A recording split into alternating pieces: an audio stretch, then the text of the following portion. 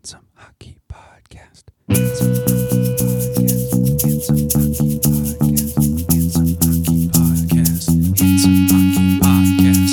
Handsome Hockey Podcast. Handsome Hockey Podcast. Handsome Hockey Podcast. Handsome Hockey Podcast. Handsome Hockey Podcast.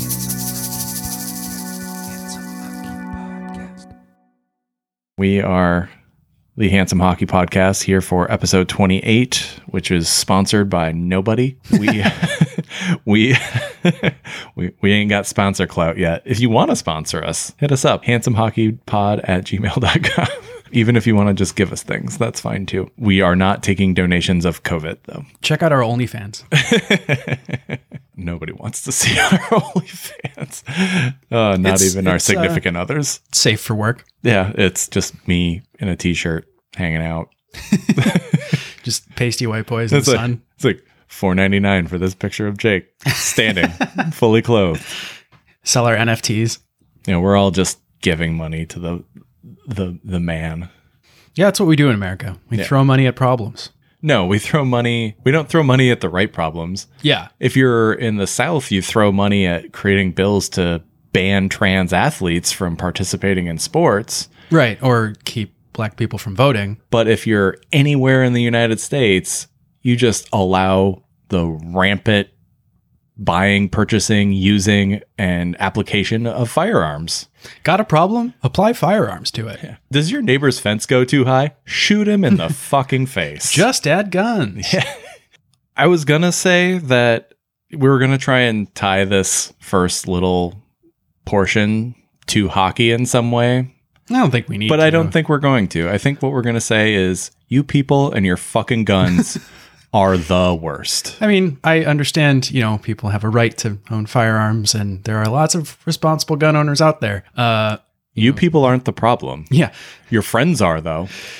I mean, what? We just saw this shithead kid shoot up a FedEx facility with fully legally purchased assault rifles. Or we watched a Chicago police officer murder a 13-year-old with his hands up in the air who was clearly unarmed. Mm-hmm.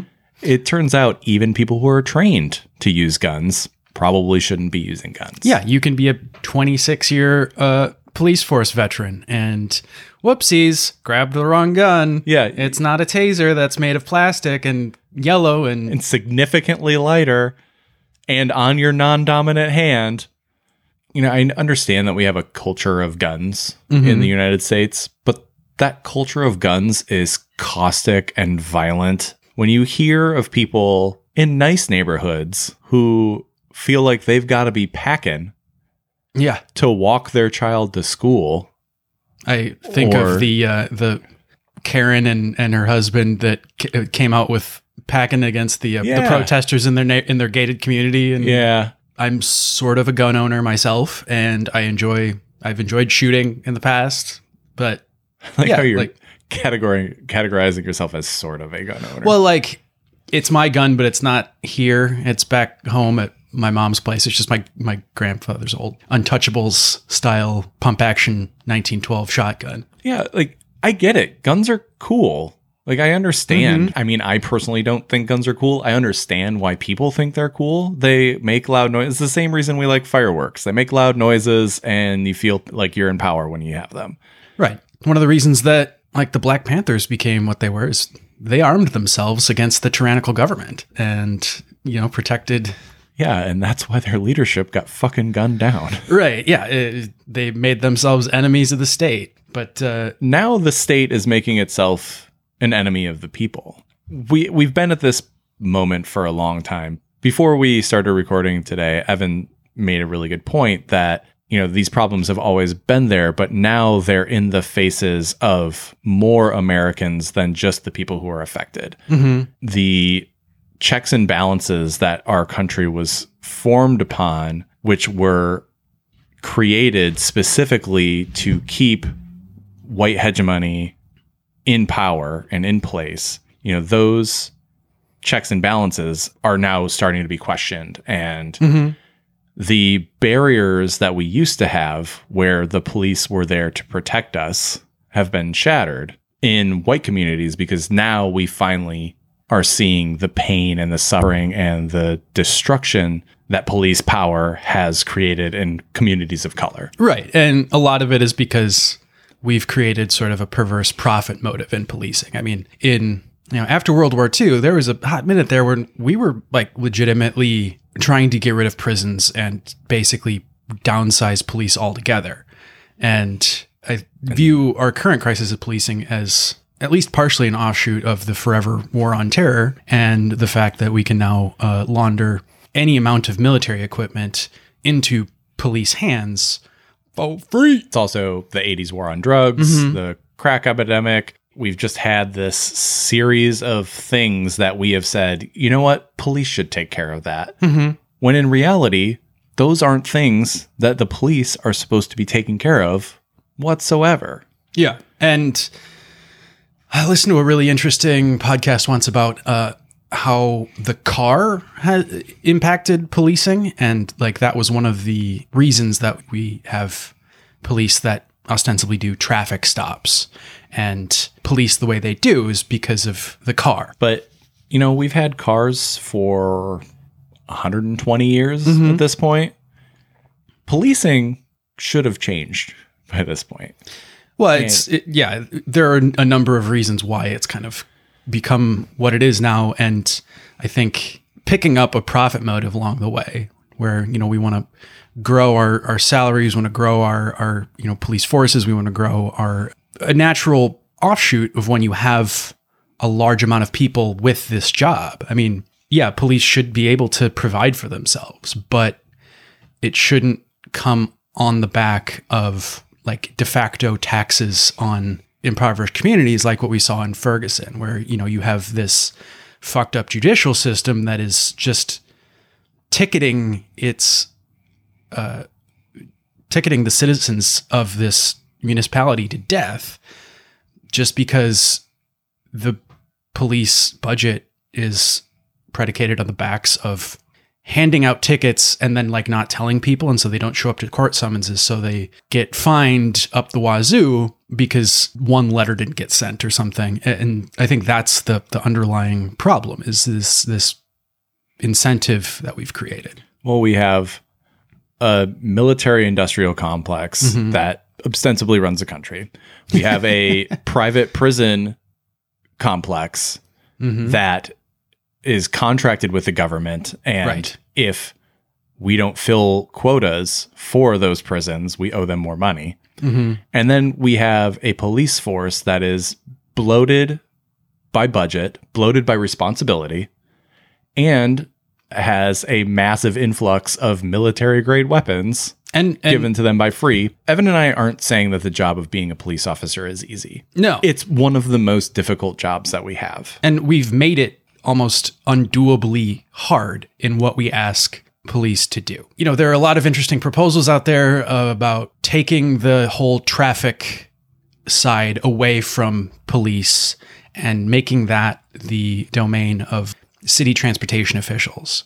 And so then, like, if you have a problem intersection, like the one right out here, where cars flip over like it's their job, you can both address physical failings in city infrastructure and traffic problems without guns. We see a huge problem in policing just being guns at traffic stops. The response to every altercation with a police officer shouldn't be predicated on the police officer having a gun.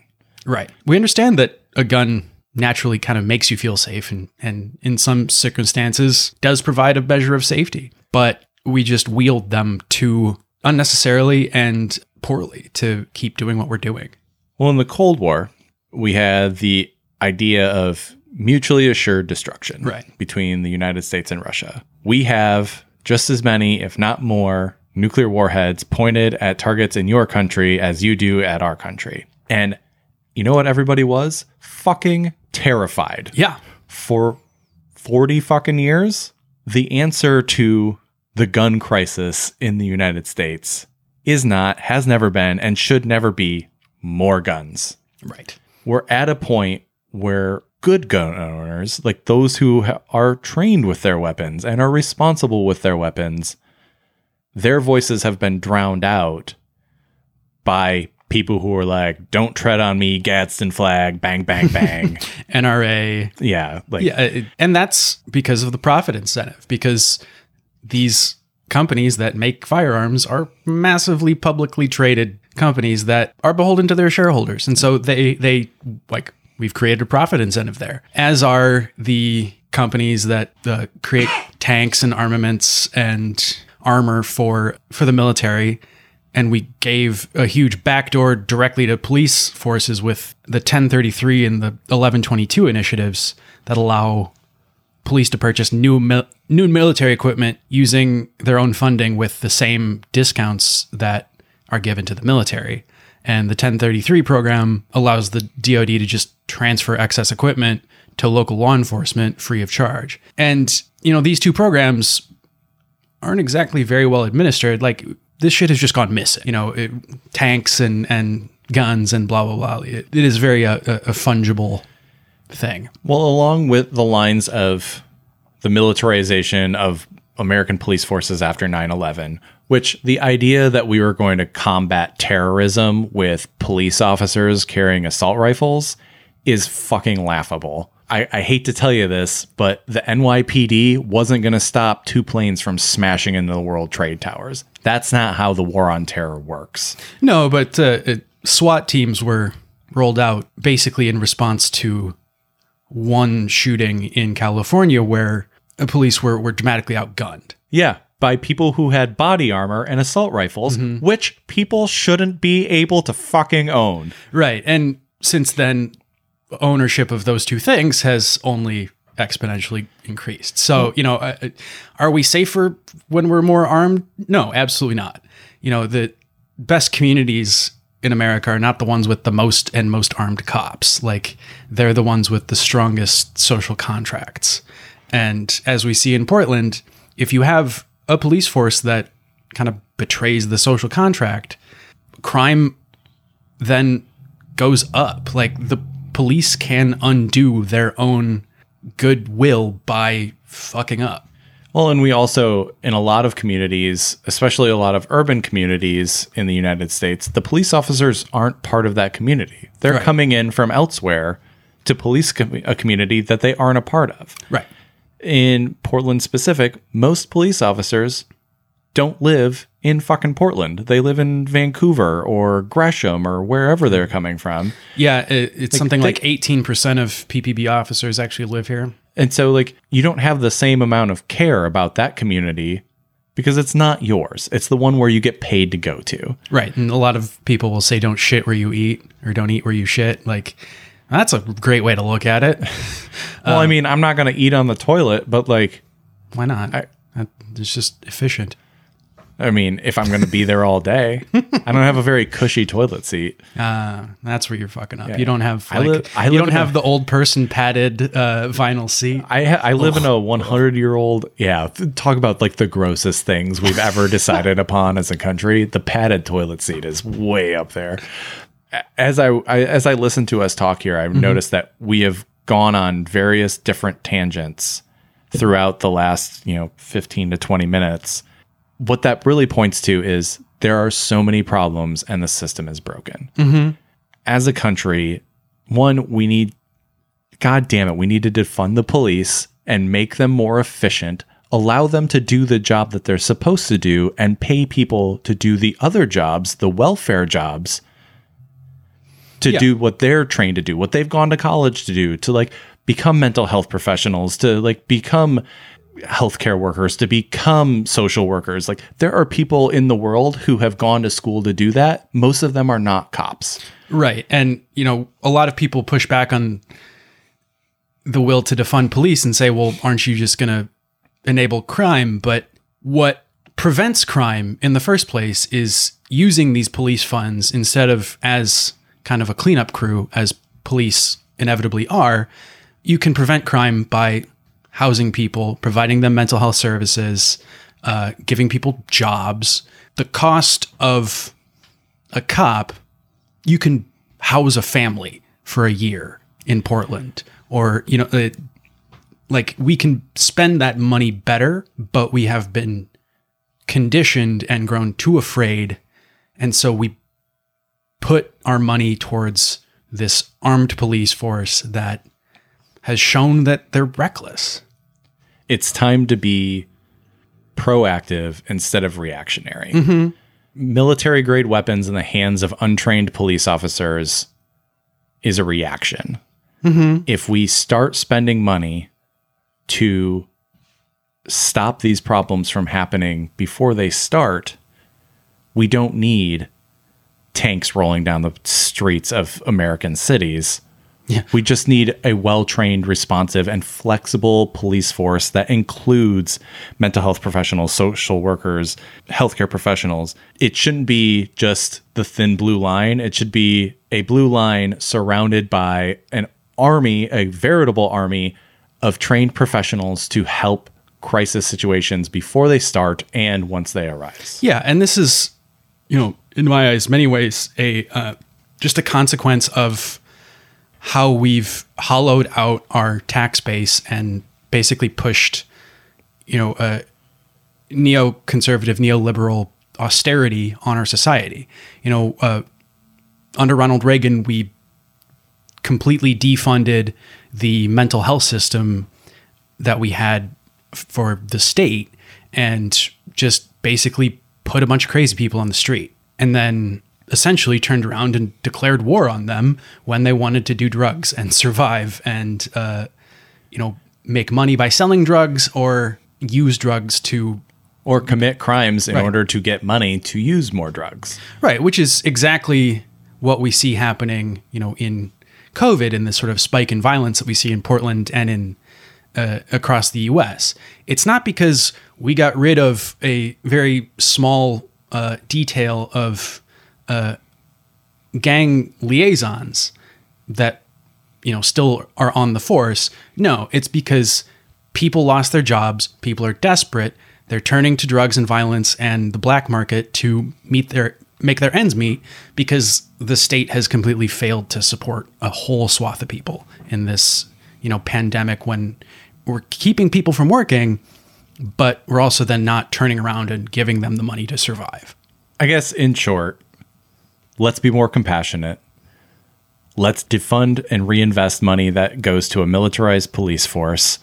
And until we get to that point, for the love of fucking God, can we stop murdering black and brown people in cold blood in the streets of America? Yeah, it's an absolute travesty. It'll ruins my whole fucking week to hear that a 13-year-old kid has been gunned down in Chicago, a city that I love.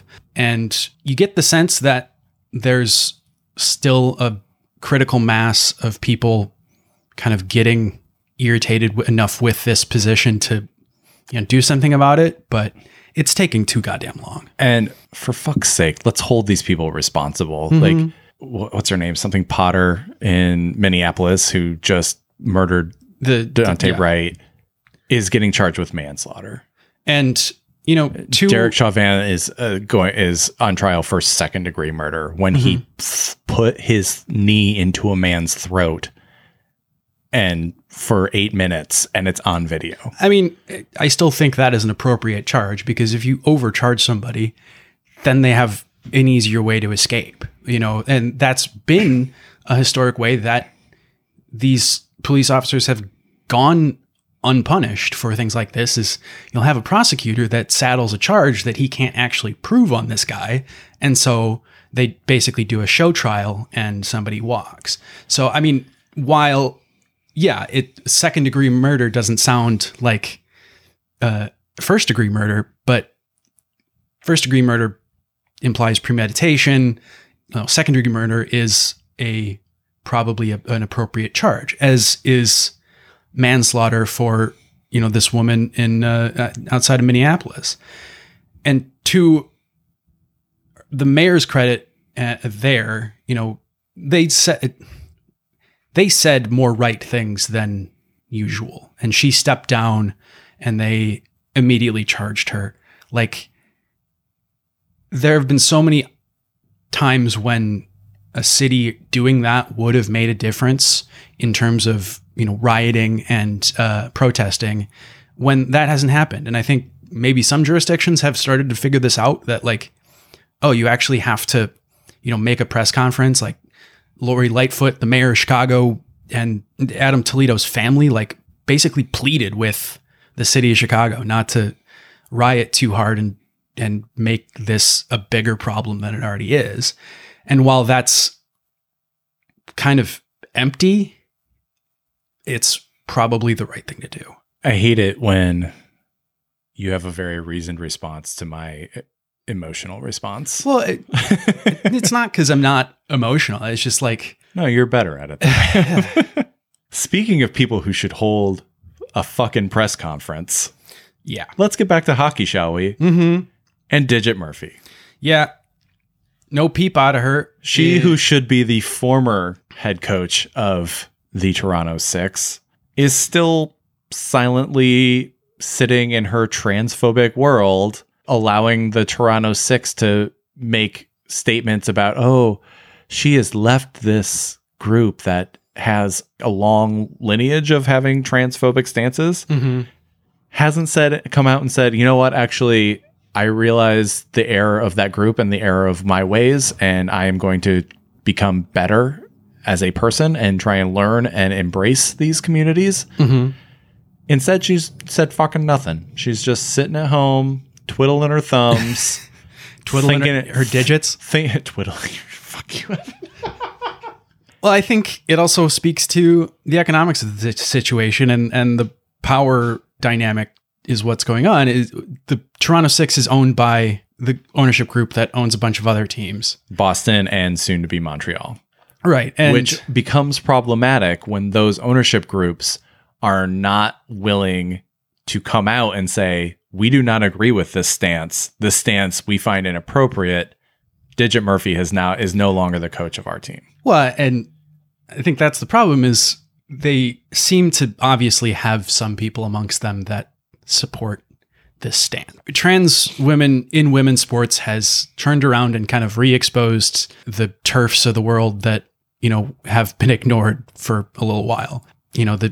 Everybody's getting sort of the J.K. Rowling treatment. And so I understand that some of these people are not wanting to weigh in one way or another, but the NWHL is a publicly inclusive league, and that is in their mission, and that is something that they have paraded around. And so, they need to step up and take this seriously. And, we would love nothing more than them to put out a statement from Digit Murphy unequivocally saying my previous position was wrong. Like there is still time and room to come back from this error, but it doesn't look like that's happening. And that's the bummer.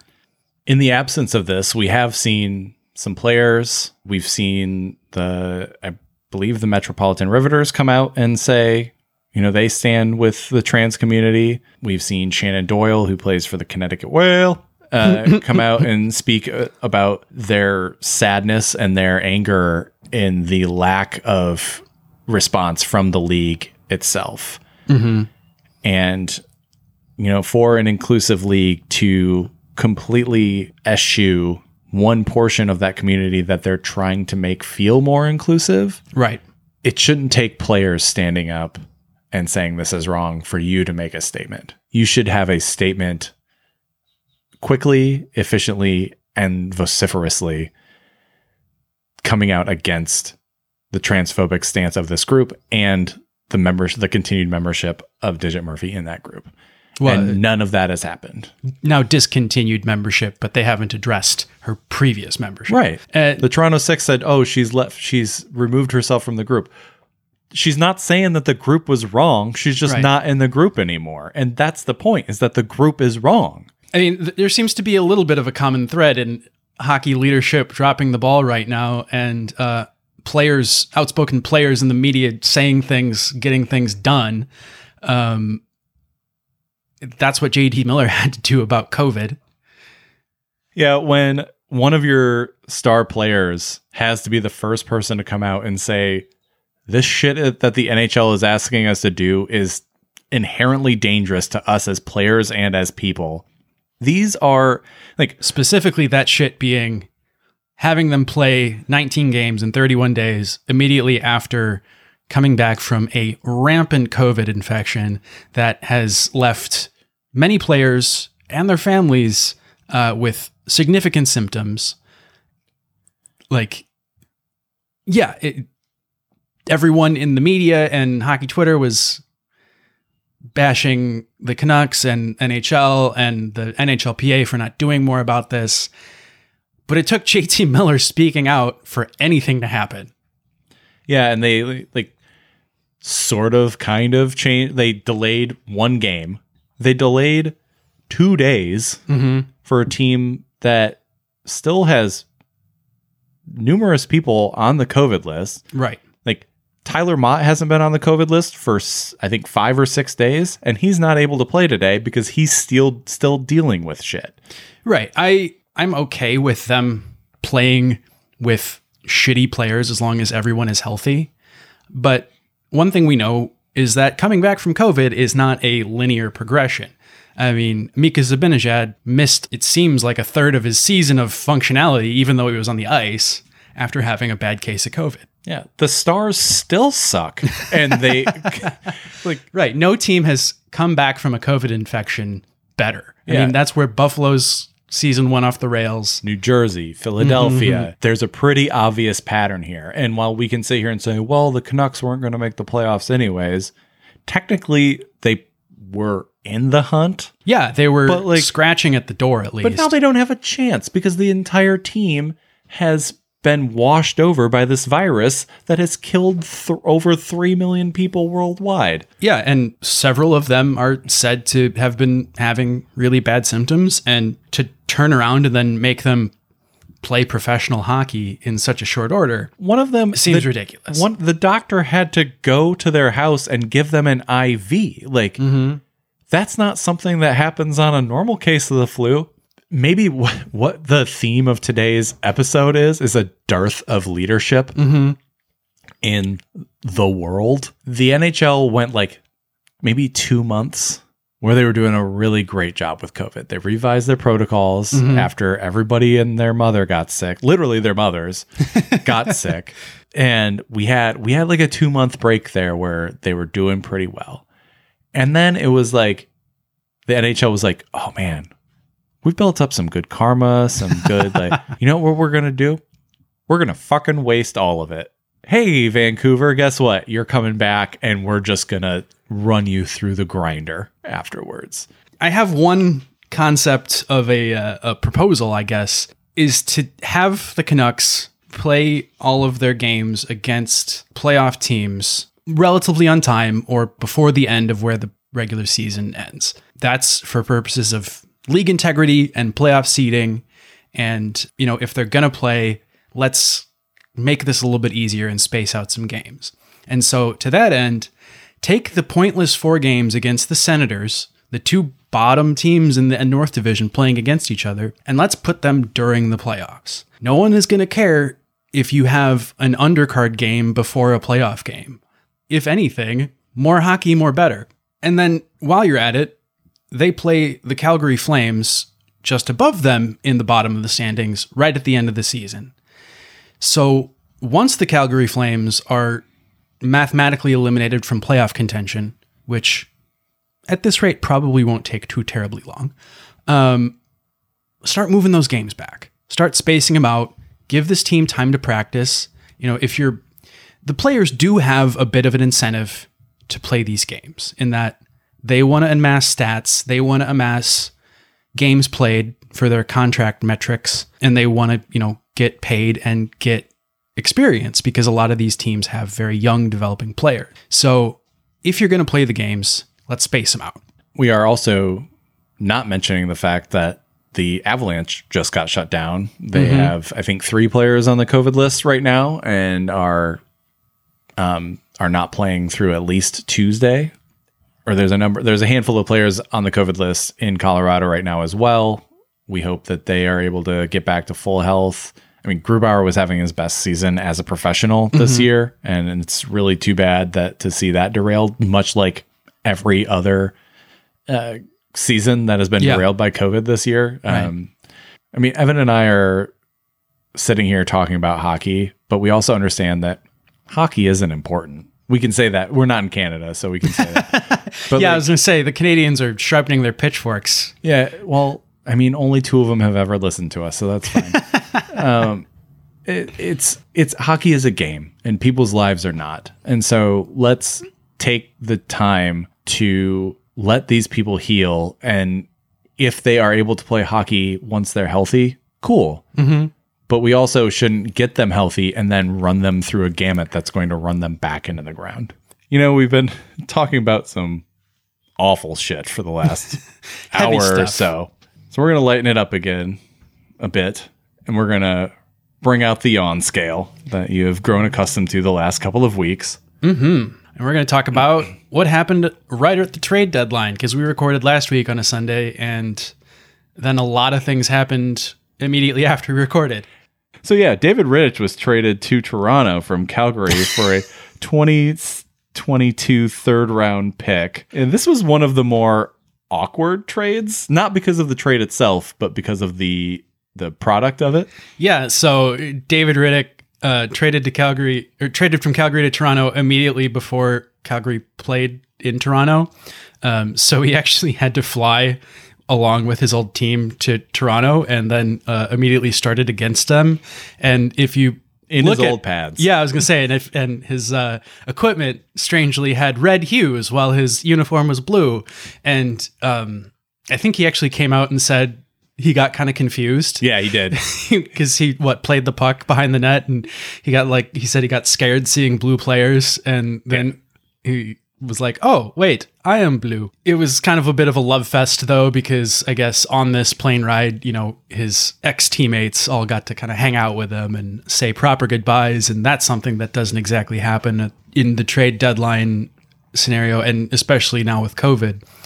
So kind of glad that he got to see that. And then my favorite is when he's playing for Toronto, you know, like a true professional, just takes a whack at Matt Tkachuk's feet. Yeah. Oh, he's finally on the other side of it. He's like, so this is what, oh my God, this is fucking terrible. And then didn't he like give a playful elbow on, like, he was like switching sides or something at the end of an intermission, and like he's going past, I think it was Johnny Gaudreau, and he just like gives him a little shot, like as a joke. Yeah. He was skating past and was kind of like elbowed his way past. It's fun, cute, just good, clean fun. Probably 4 yawns though. I mean, backup goaltender. Maybe 3. 3 because he's a decent backup goaltender. Yeah, for sure. And Toronto now has like 7 goalies or something. Right. Toronto and Colorado sort of have the same situation of a bunch of mediocre to okay. Yeah, mediocre to okay goalies, and you just wonder how that's going to play out between now and the playoffs, because, you know, they're both incredibly offensively talented teams, but somebody's got to keep the puck out of the net in theory. I believe it's going to play out with waivers. Waivers. So yeah, we'll give it 3 yawns. I think so. I think he'll play. Well, he'll definitely play.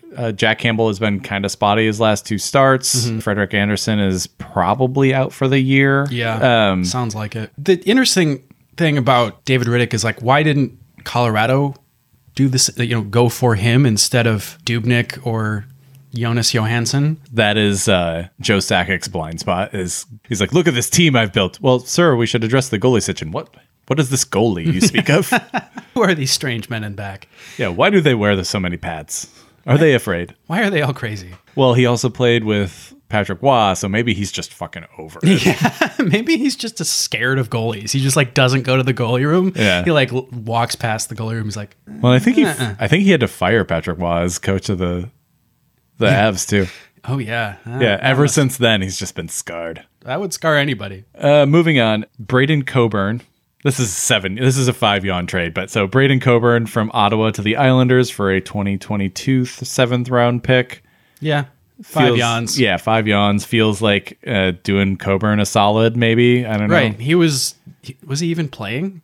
No. And he was traded. He was traded from Tampa, where he kind of played, to Ottawa, where he was barely playing, to the Islanders, where he probably won't play that much either, but he might get his name on the cup, so that's cool.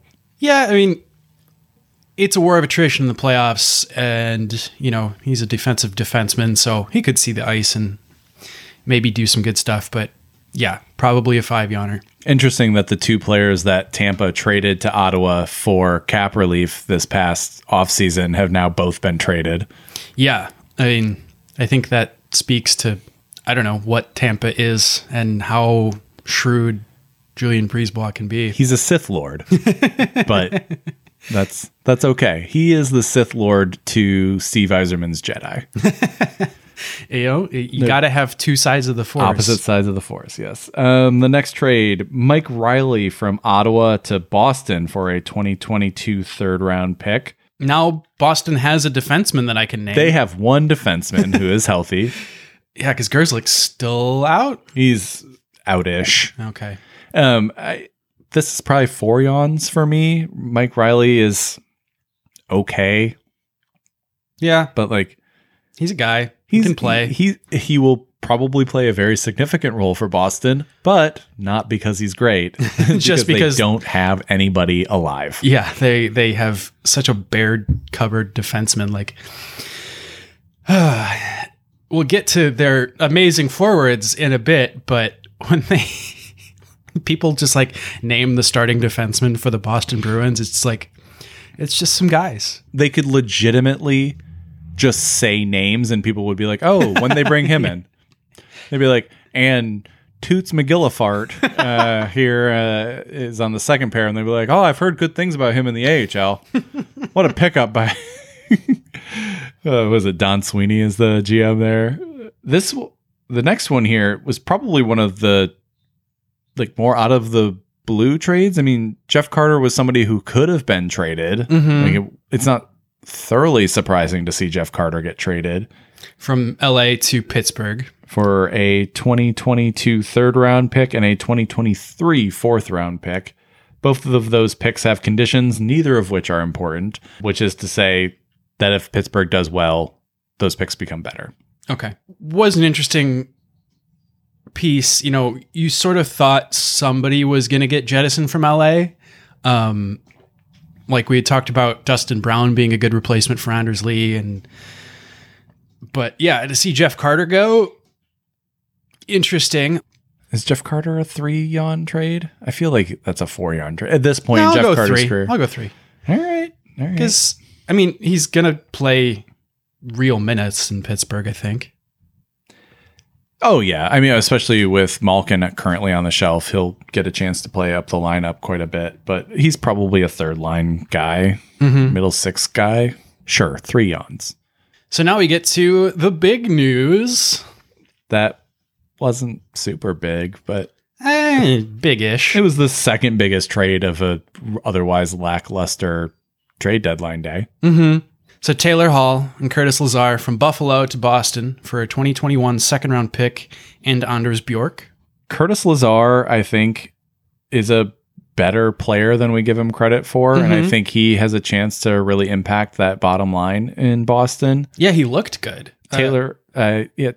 Taylor Hall is quasi-resurgent in Boston, probably because he's on a team that has a chance of winning at all. So. And he's on a second line that has needed scoring for a while, but he's got Krejci with him, and I forget who the Craig Smith on that line. So, you know, he lines up on a good line and also only has to play against a second defensive pairing now instead of a first defensive pairing.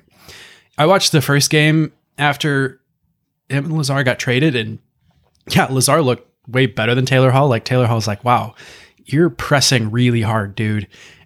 And he's since got into the groove of things. He's got 2 goals and looks a little bit better. He's always been a play driver, but his finishing numbers are kind of...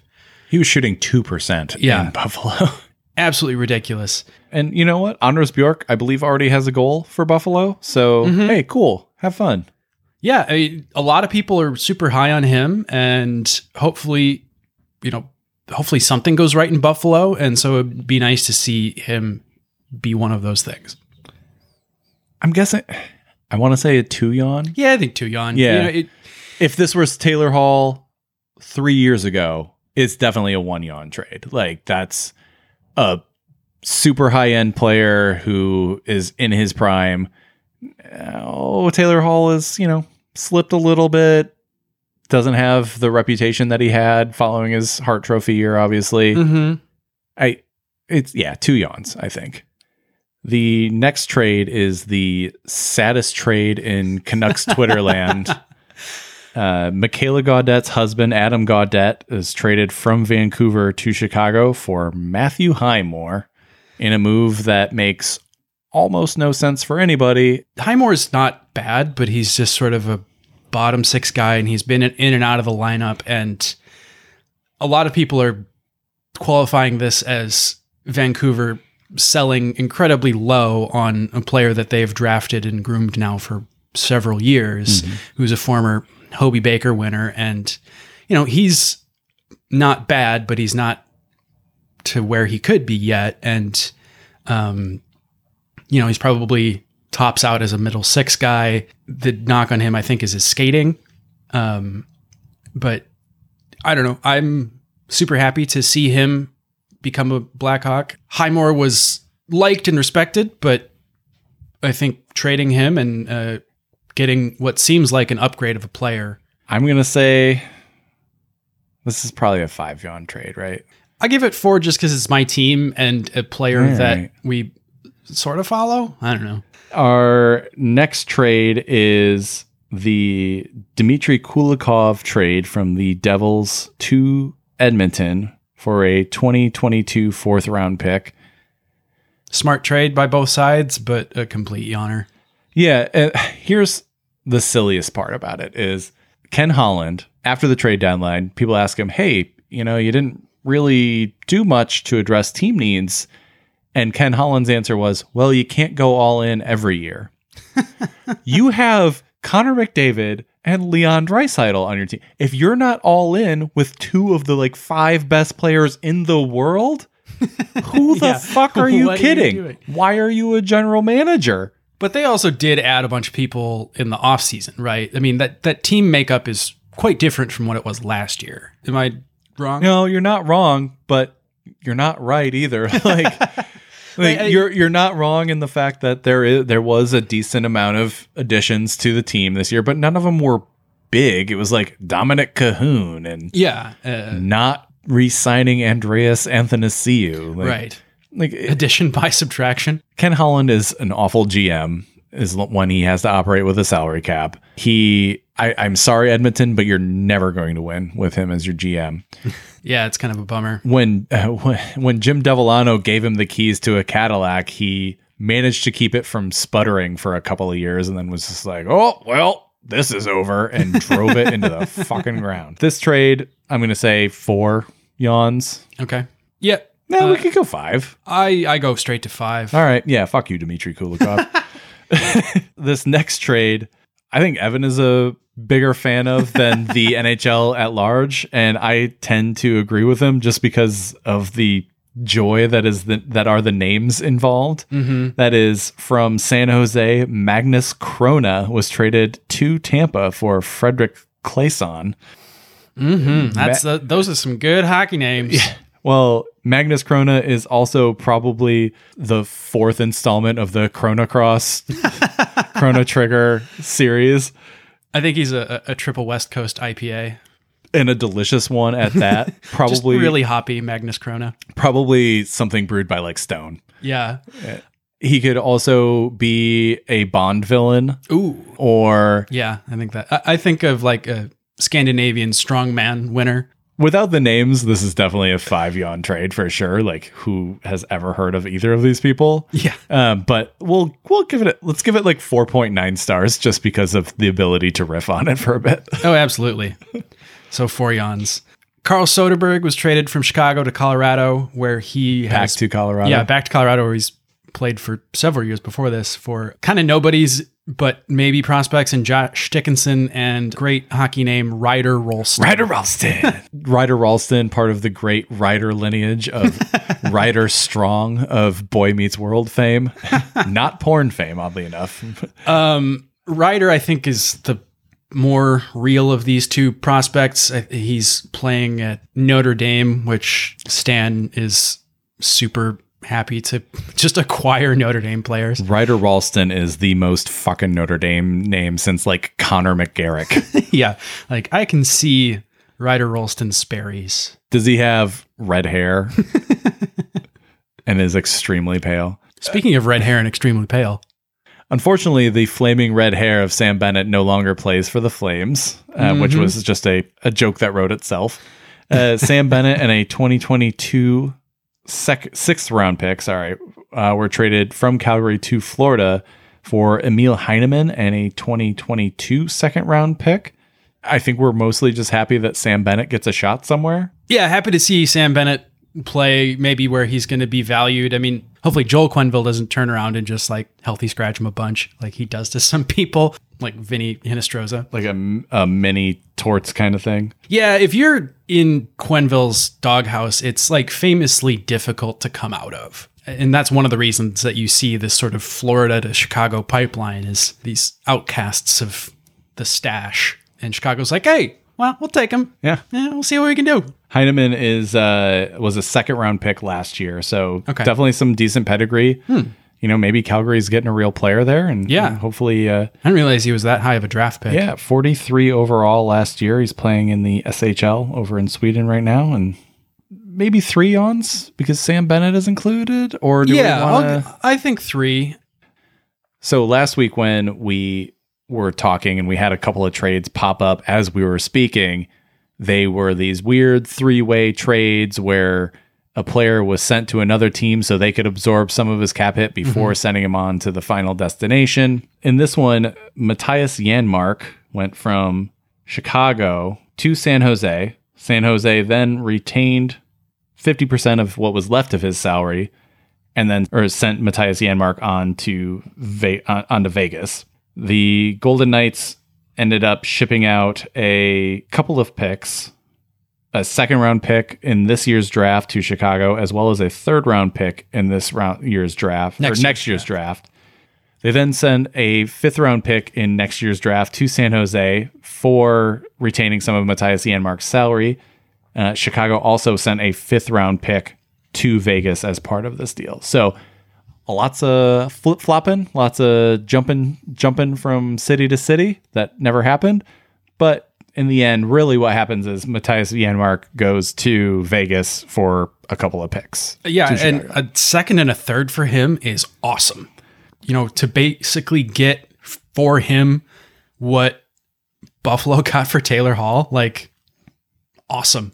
It says a lot about how far Taylor Hall's star had fallen, and also, let's just say Vegas doesn't have the greatest history of winning trades. I think they gave up 3 picks for Tomas Tatar and then immediately sent him to Montreal. So like, regardless of who the GM has been over there, whether it's McCrimmon or I forget who it is now, they've been losing picks. And I know Vegas's like window is open now and has been open since they were created. Which is such a crazy thing to say or think about. And will not happen with Seattle. You know, their window is open now, so why not go for it? If you're not worried about future capital, you know, probably one of the 5 best teams in the NHL, you have a pretty good shot. Go for it. Yeah. Whenever Alex Petrangelo's contract is in its later years, that team is going to struggle. But for now, buying Matthias Janmark is probably a pretty smart play. What do we think? 3 ons? 3 because it's interesting trade. Yeah. But I don't think any of the players there warrants a second yawn. No, I think or a reduction of yawns. Yeah, I'm going to go 3. All right. 3 yawns. I'm going to just throw this in 5th yawn territory. Maybe since it's a Chicago trade, yet another Chicago trade. Maybe, Stan's busy day. Maybe Evan will disagree with me, but Madison Bowie and a 5th round pick went to Chicago from Vancouver, or went to Vancouver from Chicago for a 4th round pick. That says all you need to say about Madison Bowie is that it took also including a 5th round pick just to get a 4th round pick for him. Yeah. He didn't play much. He played a little bit for the Hawks, but there was talk about him being like an expansion draft buffer. And now it sounds like they're going to dangle Calvin DeHaan instead of him. Yeah, while we're on the subject, we should just skip ahead to the Erik Gustafsson trade because he is also appallingly bad, but really good in the power play. Yeah, so Madison Bowey, 5 yawns, also 5 yawns. Montreal gets Erik Gustafsson from Philly for a 2022 7th round pick. I think this is a conditional 4-yawner. If he plays, it could be interesting. I mean, but he's not going to play. They have so many defensemen there. Yeah, but they don't have him. I mean, how you deploy an Erik Gustafsson in the playoffs is interesting because if you shelter him and make him a power play specialist, he's really creative. But yeah, he's just not he's kind of lost defensively. Bouncing around, Toronto received Ben Hutton from Anaheim for a 2022 5th round pick. This is a 5-yawner. Can we give it 6? Also in the land of the boring, San Jose receives Alexander Barbanov from Toronto for Antti Suomela. Barbanov? You mean like the shaving cream? Yeah, it's like the Russian shaving cream? Yeah, it's like here in America is Barbasol, in Russia is Barbanov. Yeah. You put it on your face and it burns. Yeah, it's actually adhesive. Yes. Antti Suomela, like, I think that's something you get from drinking untreated water in a third world country. Nashville gets Erik Goodbranson from Ottawa for Brandon Fortunato and 2023 7th round pick. So Nashville, who should have jettisoned as many players as they could have on this trade during this trade deadline, picks up a useless defenseman and hands out a guy and a pick for it. He's not useless. He's just boring. This is all speaks to the weirdness that their GM situation is. You know, as a team, they have had literally one GM and he is incredibly old. And so, you know, probably just forever in win now mode. Yeah, they should have sold. They had assets to sell. The Blackhawks could retake their playoff spot at any time if they really want to. That would be kind of great. As much as I don't really want Chicago to make the playoffs, I would love to see Nashville be like, no, we're a contender, and then not make the playoffs. Yeah. It'd be even better if Columbus came out of nowhere. And that would be better. Then Jarmo, just Patrick Laine just goes psycho. That would be awesome. And then GM Jarmo was like, shit, do we have to bring back Torts now?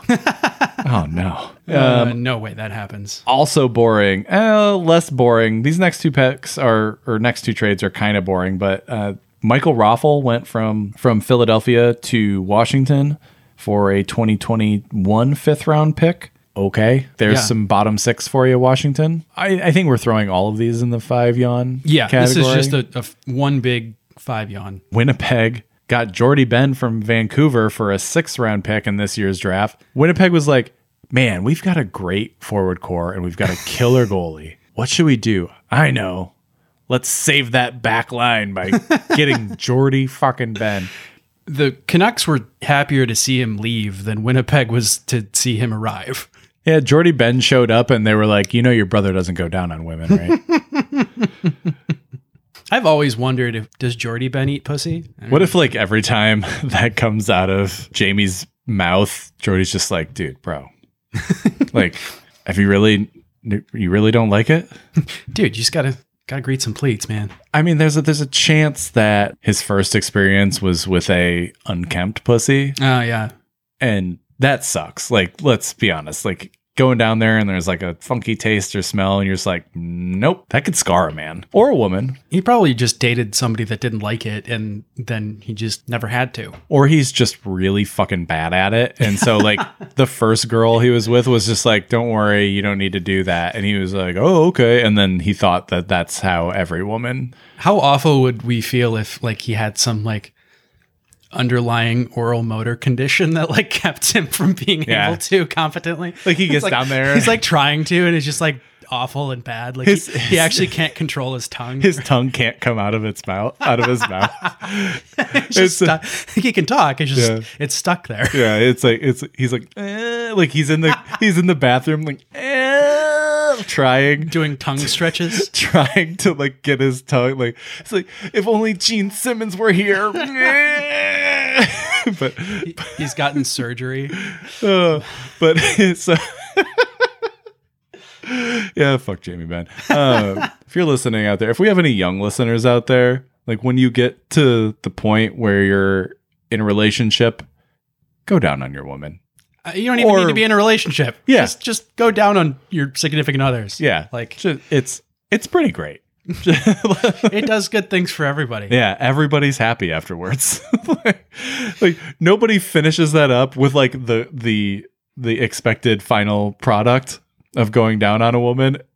Nobody finishes that up and goes, I wish I hadn't done that. Nobody's like, well, that was a bummer. You're happy. She's happy. The pets that are awkwardly watching are happy. It's great. Anyways, yeah, go down on women. It's great. So let's talk about the trades that we actually care about. Enjoyed. The first will be, there's two more here. So the first is Anaheim receives Hayden Fleury from Carolina. Just saw your note for ice cream brand Yanni Hakanpää. Fuck you for sneaking that in. Well done. And a 2022 6th round pick. I really like this trade for Anaheim. I like it for both of them. Well, Carolina is going to lose somebody in the expansion draft, and they needed to be able to protect people. And so they got rid of Hayden Fleury, who they probably weren't going to be able to protect, and who, to this point, I wouldn't say he's been a disappointment. He just hasn't gotten a real good chance in Carolina because they have so many good defensemen ahead of him. Yeah, he just hasn't gotten minutes. Yeah, so they have a logjam. It's great for Hayden Fleury to be able to get out into Anaheim, a team that is young, is rebuilding, but has a very long history of drafting, training, and producing very good defensemen. They do a good job there. And for Hayden Fleury moving to Anaheim, that's a really good place for him to be as a young defenseman looking to make a niche for himself in the league. Yeah, this is probably a good place to talk about why the hell didn't Anaheim, at the basement of the West Division, sell anybody? Like, people have to want what you're selling. They had assets worth selling. What they have. I'm going to keep this pause in because that just shows how little they had. They have Adam Henrique. They have Getzlaf. But maybe Getzlaf doesn't want to go. Right. Adam Henrique's contract is bad. It's like 5.8 for the next 3 years after this year. Oh, woof. Jacob Silfverberg's contract is not tradable. Like, they could have traded Ricard Raquel, but he got hurt. They did kind of become a victim of timing there, didn't they? Yeah, Danton Heinen is a tradable asset, but what about the defenseman? Well, they're not sending Cam Fowler anywhere. They had Josh Manson, and he was kind of rumored as somebody that could get traded, but again, people have to want what you're selling, and maybe Anaheim was just like, oh, we need all of this stuff for middling players, and it's like, no. Yeah, the price may have been too high. That Josh Manson probably gets traded next year because it's not like Anaheim's going to be good next year either. That's true. But Hayden Fleury is a good player. He could become a very good player. Right. And again, Anaheim has that great track record of producing defensemen. So good for them. And who they gave up for Hayden Fleury is a personal favorite of mine, Yanni Hakanpää. Oh, what do we think about that trade? Maybe 3 yawns? Yeah, I go 3 yawns just because it's fun. Yeah, and I mean, Hayden Fleury is a promising young guy. Yanni Hakanpää is a delicious ice cream flavor. Yes. Yeah, so yeah. But then there was the blockbuster trade, which again is not a huge blockbuster, but it's a very big trade. Yeah, I like it. So the Detroit Red Wings traded Anthony Mantha to the Washington Capitals for Jacob Vrana, Richard Panik, a 2021 first round pick, and a 2022 second round pick. Mwah! Chef's kiss. That's a good trade. That is an awesome trade. That's the trade that you try and make on NHL 20 or whatever, and the other team goes no, and you're like, are you fucking kidding me? That's a great trade. I'm going to say this is a 1 yawn trade. I think that's exactly where I was going to go with it too. I think Anthony Mantha and Jacob Vrana both have the talent to be first line players. Richard Panik is, He's at the end of his career. That's He's had a decent, that was making the money work. Then you throw in a first round and a second round pick into the deal. Keep in mind, that's the only first round pick that was traded on deadline day. Mm-hmm. And one of I think 4 to be traded overall. And the second pick is next year, where it's going to be more useful. Well, and next year is considered a very deep draft. Mm-hmm. Let me lay it out from this is again my Red Wings perspective. Anthony Mantha is a very good player when motivated. We've seen that in the 4 games he's played in Washington since being traded. He has 4 goals and an assist. He looks like a brand new guy compared to the guy who was farting around Detroit for the entire year. He's got a new lease on life. He's kind of recaptured that goal scoring prowess that he had when healthy last year, where he was on I think he was on a 75 point in an 82 game season pace, which is a legit first line forward. You've seen the type of things that he's tried to pull off since he got to Washington. Mm-hmm. He was not trying that in Detroit at all this year. He would skate into a defensive trap and just give the puck away and then maybe skate back to his defensive zone. Mm-hmm. He immediately scores a couple of highlight level goals where he uses his stick handling, uses his hockey IQ to get himself into great places to score. And he looks like the player that Detroit always thought he could be. And there are going to be fans both on the Washington side who say, well, this proves we won this trade, and on the Detroit side who say, oh my God, I can't believe we gave him up. But that's not the point of this trade. The Wings are going to be bad probably for another couple of years, and their hopeful window opens in probably 2024. Yzerman has said since he got back, this is going to take a while. This is going to take patience. I'm asking you to be patient. Trading possibly the best player on your team shows that Yzerman is playing the long game. Mm-hmm.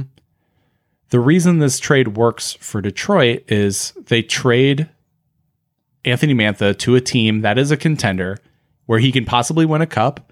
The Wings got Jacob Vrana, who, despite being in the same draft year as Anthony Mantha, is actually 18 months younger. Mm-hmm. Mantha will be 27 in October. Thus, in 2024, he'll be 30, thus kind of putting him out of that window where you want him around when you're turning competitive. Do you want some veterans on your team? Sure. But at age 30, you don't know what Mantha is going to be. Dom Lucian at The Athletic, his models put him at 1 to 1.4 wins above replacement for that age. And when you're trying to build a contender, that's just not who you want around on a $6 million a year salary. Right. If they play all their cards right, they'll have turned Mantha into 3 good players. Right. So that's the point here. Jacob Vrana, as far as scoring this year goes, can in theory replace what Anthony Mantha was bringing to the Detroit Red Wings. Is he the same level of player as Anthony Mantha? No, probably not. He's very good. Mm-hmm. I don't think his ceiling is as high as Anthony Mantha's, but it's pretty high. He's going to get first line minutes, which he never got in Washington. Right. So in the meantime, you got 2 high quality draft picks out of this. And all you really had to do was eat a couple of years of Richard Panik's salary, which isn't that bad. It's 2.3 something. Yeah, and he's not a terrible player. He'll fill out your bottom 6. Yeah, he'll definitely play in Detroit for the next couple of years while we're trying to get out of this pit that Ken Holland dug for us. Good luck, Edmonton. People were saying oh, Detroit fleeced Washington. Yeah, maybe this, if you look at trade models for wins above replacement, Detroit absolutely fleeced Washington in this deal, but I don't think that tells the whole story here. Mm-hmm. I think it's a good trade for Detroit to get a bunch of assets for a guy who might not be around when your window of contention reopens. You bring in a relatively solid replacement for him, and you get 2 very high-end picks. Now, granted, those picks are going to be towards the end of those rounds, but it's more ammunition. Mm-hmm. And the Red Wings now have 12 picks in the first 5 rounds this year. Holy wow. And 10 picks next year. Wow. That's awesome. That's after. So by the end of the 2022 draft, Detroit will have made in 4 years, 6 years worth of draft picks. So when you're a team that needs prospects and needs talent and elite and needs those kinds of resources coming through your pipeline, you've given yourself as many chances at success as possible. And that's what Detroit needs right now. So I think this is a great trade all around. It frees Anthony Mantha to go play in a team that is contending. And he's, again, 4 goals and 1 assist since he got there. He's playing great. And it gives Detroit a lot of flexibility moving forward. And so I think this is a Wonyan trade. It's clearly not a generational talent like Gretzky to LA trade, but it's two first line capable players and high level draft picks. Yeah. So I know I've been waxing about this for a while, but I think it's a great trade. It's a great NHL trade. We don't see these kinds of trades that often in the NHL. It's a good hockey trade. Yeah. And so like let's just kind of enjoy the fact that like Stevie Y is a fucking Jedi. And we get to see Mantha, play on full power like we've kind of wanted him to. Yeah, he gets to, play like a big boy. Speaking of playing like a big boy, by the time that you listen to this, Patrick Marleau will have broken Gordie Howe's record for most games played in the NHL. He's done so in less than spectacular fashion, kind of limping to the finish line, playing blah minutes for bad teams. But, he's done it in the current salary cap and competitive era. And, hats off to him for just surviving this long and, giving us the good play that he has at times. And also, he looks the same as when he came into the league. In his face, not in his capabilities or ability. No, but he's washed up. Yeah, he is. He's been washed up for 3 years. Oh, yeah. As he's bounced around and like San Jose he's played for like 4 teams in that time. Like right. They made a big show out of bringing him back and people were like, why? I'm sorry. I hate this. I hate that a washed up fogey is breaking a record of one of the legends of the NHL and is only playing the game because of the record. Right. He's of no further use to a team. He has 8 points playing on like the second line in San Jose. He's useless right now. John Tortorella, if he was his coach, would have just healthy scratched him. Just be like, so did Mike Babcock. Mike Babcock, you're done, bud. Yeah, Mike Babcock fucking benched Mike Modano instead of letting him play his 1,000th game or whatever it was. Yeah. It's some bullshit. Like I'm glad Patrick Marleau's got the record. Cool, whatever. But records are made to be broke. No, this is Gordie Howe's record, and Patrick Marleau might have it, but whatever. Well, what Patrick Marleau does not have is Gordie Howe's 9 years in the WHA. Exactly. So it's not most professional hockey games played. It's games in the National Hockey League. Yeah. I mean, Patrick Marleau is 41, and you said Gordie Howe played till he was 51? Gordie Howe played until he was 51 and had 41 points in his final season. Mm-hmm. Like, that's still a legitimate NHL player. Oh, yeah. He could have played longer if he wanted, and he was 51 years old. But he did play in essentially a different... Yeah, they played in a different era. Maybe it wasn't as hard on their bodies, but they also didn't have the training regimens. They didn't have the health science. They didn't have the sports science. They didn't have the padding. Or the medical advances. Yeah, like tearing your ACL in 1951 meant your career was over. Now you're out for like 6 months. Yeah, I met one of the first ACL replacements in the world ever. I think he got it done in like early 80s or something. And, today ACLs are like, you get little dots where they do the laparoscopic surgery and like it's all robots and artistry. And he has like a giant zipper on his knee. Yeah, his scar is 3 feet long. Yeah, it's absolutely insane. But he's able to walk. Mm-hmm. Yeah, I think that just speaks to how medical technology has changed in these intervening years. So hats off to Patrick Marleau, but Gordie Howe is still Mr. Hockey. I think that wraps it up for us today. Thank you, as always, so much for listening and for sticking with us.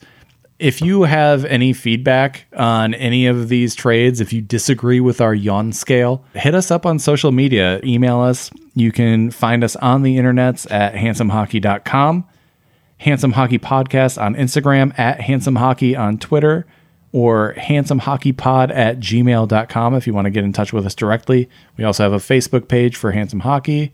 You can also find our podcast on Spotify, Apple Podcasts, Google Podcasts, Amazon Podcasts, Stitcher, TuneIn, Overcast, Red Circle, or wherever else you find your podcasts. It's actually on the Voyager satellite that we launched into deep space. Somewhere an alien life form is going to come across us and be like, we need to burn that planet to the ground. That's actually the plot of a Star Trek movie. It is. It's Star Trek 17. But again, thank you so much for listening. Stay handsome, everybody. Restez beau, tout le monde.